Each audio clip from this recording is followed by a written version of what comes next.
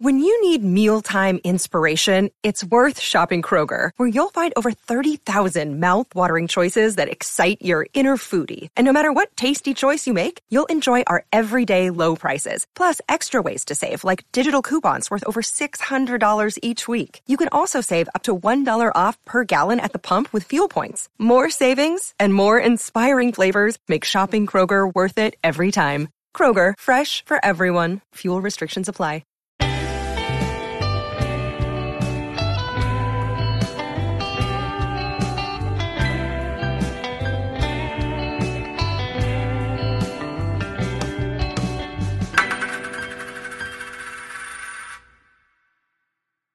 Good afternoon, everybody. Uneducated Economist here. So I've had a few people ask me to describe a zombie corporation, like give them the definition of a zombie corporation. And I don't know if I can actually do that. I don't know what the definition of a zombie corporation really is.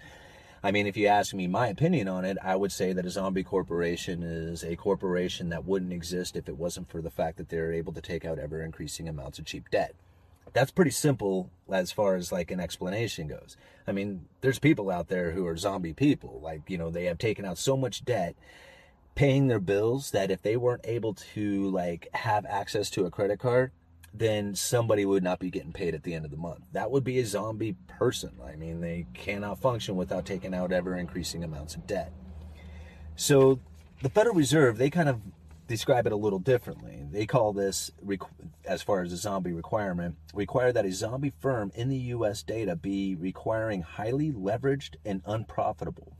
More precisely, we require that a zombie firms have leverage above the sample annual median, interest cover ratio below 1, and negative real sales growth over the preceding 3 years. Now, I think about that last sentence a little bit because the rest of it, you know, the Federal Reserve is confusing on everything they say, but negative real sales growth over the preceding 3 years.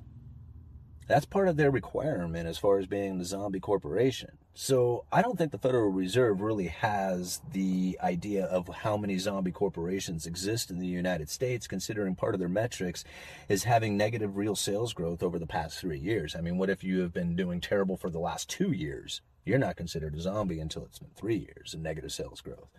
So the Federal Reserve is probably not the most accurate place to go to as far as trying to decide on whether or not there is zombie corporations running amok in the United States, because, like I said, their metrics of what a zombie corporation really takes it back 3 years. So, I mean, as far as like needing to have negative real sales growth for 3 years. Anyway, I'm going to leave a link down in the description for the Federal Reserve's like idea of zombie corporations, and I want to thank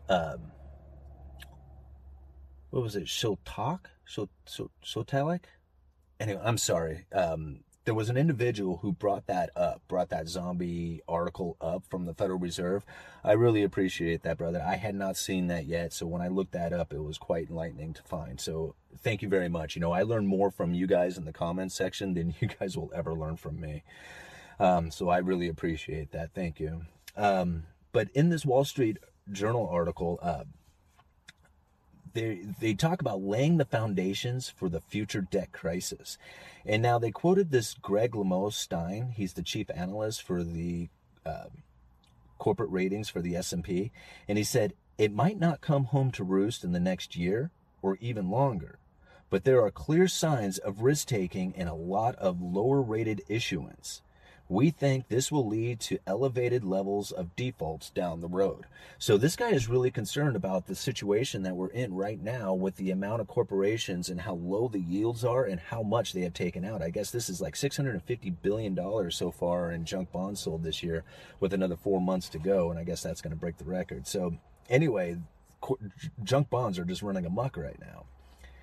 And I think probably like one of the biggest reasons they are is because the interest rates on U.S. Treasuries have become so low, the yields that they pay, that investors who are looking for a fixed income are trying to find higher yields anywhere out there. And they find it in those high-yielding junk debt because that's the one place that they can still get a return or at least a yield on their investment, the fixed income, even if it is risky.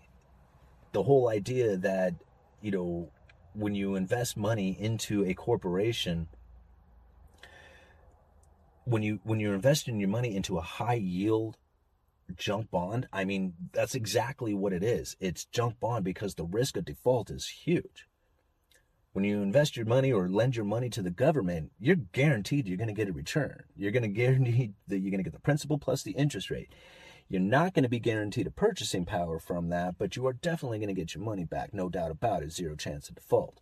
Not the same thing going on with the corporate bonds. There's a huge chance of default where you're not going to get your money back, or you're only going to get a partial of your money back. Here's the problem, is that the interest rates on those bonds, the government bonds, are so low, everybody's diving into the corporate bonds, which is then driving the prices up and the yields down. So now the yields on these corporate bonds are getting closer and closer to the government bonds. The high risk, high chances of default, the yield on them is getting closer and closer and closer to the government bonds. The risk didn't go away. The risk is still huge, but the demand for it is so big that the prices are going up and the yields are coming down. That's a very dangerous situation. A lot of investors don't realize how risky of an investment they're getting into. They're just trying to chase down that yield, and they're finding it in those high yielding corporate debt. It can be a real problem. Listen to this, because really the reason why that took place, I guess I should go into the special purpose vehicles. Like when the Federal Reserve fired up their quantitative easing, when the pandemic started kicking in, they're locking down the government, locking down all the stores, locking down all the restaurants, and people had to stay at home. It was going to create a hell of a situation amongst the entire economy. Part of that was getting funding to the corporations, right? Now, corporations fund themselves by selling bonds. The Federal Reserve, in conjunction with the Treasury, set up a special purpose vehicle where they stated that they were going to be buying these corporate bonds. That statement freaked the markets out. They thought for sure that the Federal Reserve was going to be picking and choosing the winners and losers, and that corporate bonds were then going to be on the balance sheet of the Federal Reserve, like they were going to have them running right alongside the Treasuries and mortgage-backed securities. The Treasury and the Fed, they set up that special purpose vehicle, they funded it, they bought a little bit of corporate debt, and that was enough to establish the credible threat, and the flood of people, investors, everybody out there started buying into the corporate debt, trying to front run the Federal Reserve. The Federal Reserve sat back and said, good job, boys. We hardly had to do anything at all. Now, they did purchase a little bit of corporate debt, but not nearly as much as they could have, or they threatened that they were going to do. They just bought a little bit, and that's all they needed to do. Just establishing that credible threat was enough to get the people to try and front run them. Now, this is what Greg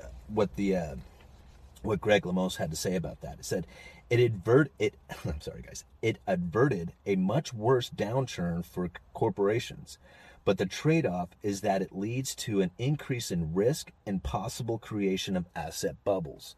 And that's exactly what has taken place right now. So you think about it, all the stock market, real estate market, bond market, everything is all elevated into these bubble territories on account of this kind of situation that had taken place.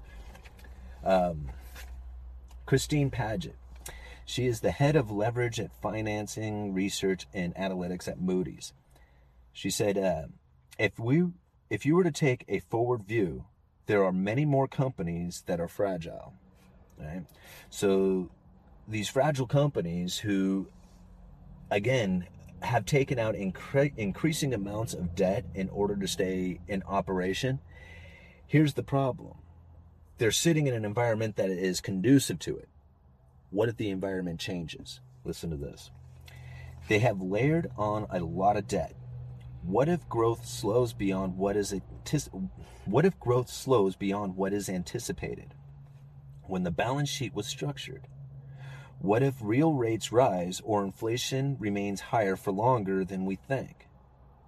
What may be manageable given today's outlook could be unsustainable if higher cost or lower growth environment. So that's the big thing. What if things start to change? What if growth, sales, everything starts to slow down? Are these corporations going to be able to generate enough revenue to pay back all those bonds that they have sold? Like they were gorging on this cheap debt while everybody is like willing to fund them. And that's cool, because if you can get funding, then you can roll your debt into new debt, no problem. But the moment that the debt stops being purchased from the investors are like, you're too risky. I'm going to either have to ask for a higher yield or a lower price on those bonds. Well, then the corporations are like, well, we really can't afford to pay a higher interest rate on these bonds. And because the economy is slowing down, we really don't have the revenue to pay the bondholders either. You see the situation that's unfolding there? That's the risk that they're talking about.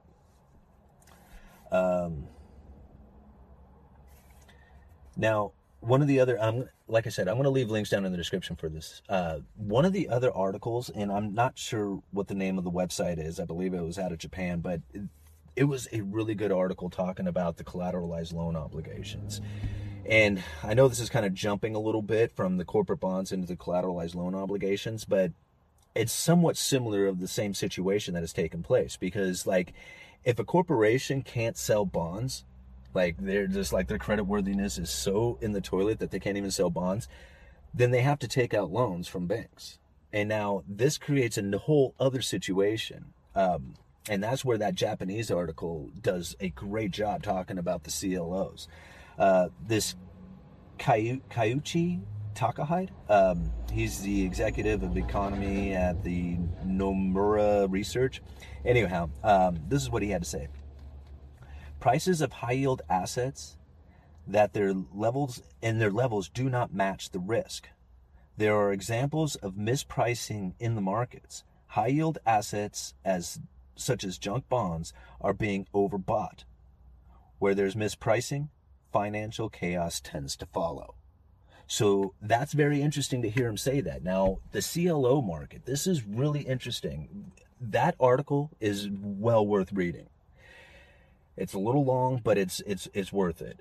Now, the CLO market, this is really interesting. The collateralized loan obligations. A lot of these corporations, like I said, when they can't sell their bonds, they go to the banks and they borrow money. Now, these banks, they have all these loans that they've given out to all these businesses. And they're high risk, high, chances of default going on these loans. I mean, this is like, if you can't sell a junk bond, then this is like the last bit of chance of you being able to get a loan. I mean, this is where it comes from. These banks who have these loans, they collateralize them, collateralized loan obligations. So here's all these businesses that are high risk, who banks have loaned money to. They take those loans, right, that are due back to them. I mean, as these businesses are paying back their loans, the banks get paid back from it. They collateralize these loans. Once they've collateralized them, now they can cut them up into tranches. And this is where it gets really confusing. Now, you think about it.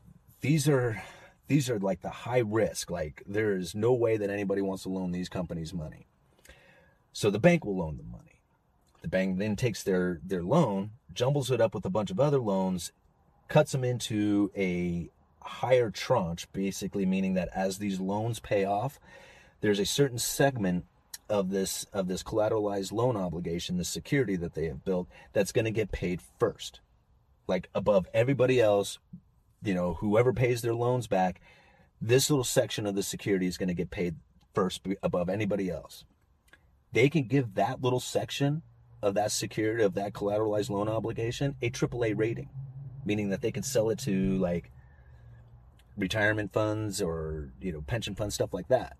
Typically, these are like investors who are limited on what rating that they can buy. Like, it has to achieve a certain rating. These companies would never even come close to meeting that kind of rating to get the money from those pension funds. But if the bank loans them money and then takes that loan and jumbles it up with a whole bunch of other loans, collateralized loan obligations, builds it into tranches, takes that top tranche saying, hey, we're going to get paid first above anybody else. This is a AAA rating investment, even though everything that went into that investment is complete garbage. That's something to think about. And that's a huge thing that's taking place right now, the collateralized loan obligations. Anyway, I'm going to leave it at that. I will leave links down in the description for you guys. Love to get your thoughts on this one. Uneducated economist, you guys let me know.